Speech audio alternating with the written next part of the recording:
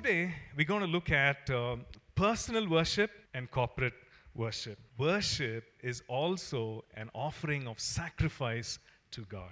And in the book of Leviticus, we read some more about how these sacrifices should be offered, how it should be done in a certain way. Great detail, right?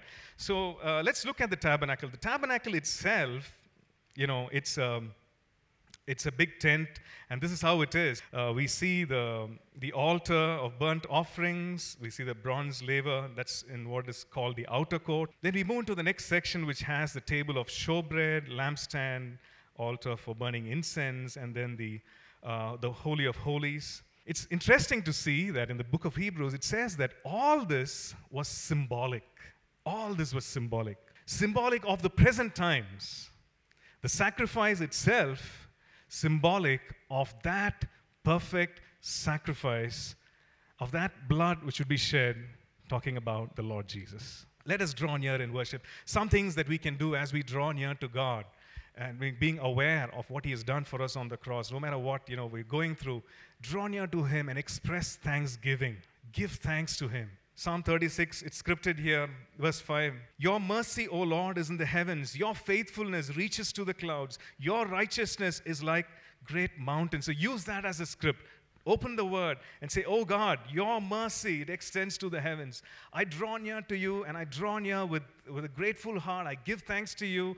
I give thanks to you that I can see this, that I can read this. And oh God, your mercy, it is in the heavens. Pray, we can speak and sing in tongues.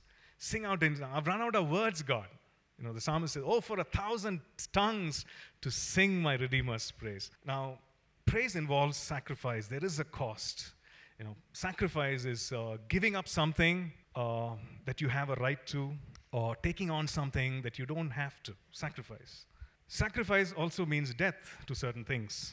Halal, which means to rave about, to boast about, to be excited about. Psalm 22 says, verse 22, I will declare your name to my brethren. In the midst of the assembly, I will praise you. The word used there is halal. In the midst of the assembly, I will praise you. Verse 23, all who fear the Lord, praise Him. All you descendants of Jacob, glorify Him and fear Him, all you offspring of Israel. So what is David saying here? I will praise you in the assembly. I will rave about you.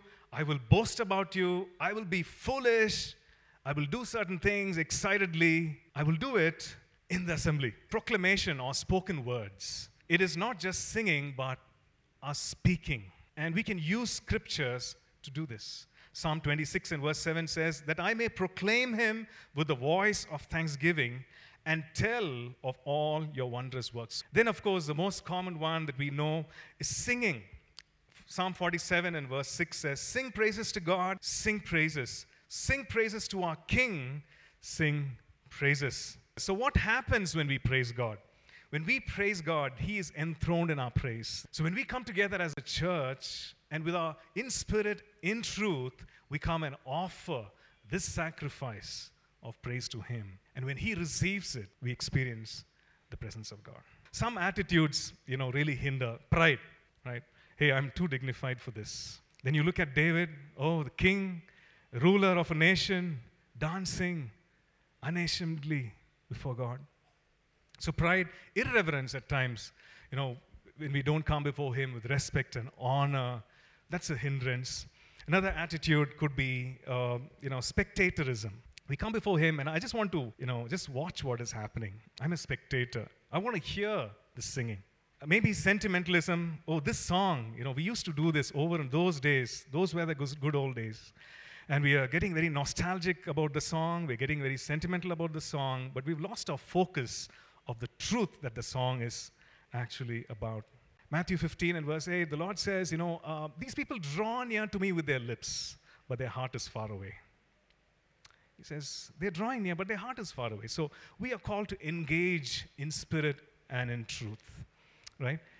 Whether we are alone or whether we are together. So let's not trade one for the other, saying, I do it at home, or, I do it only in church. Let's draw near because we are priests unto God.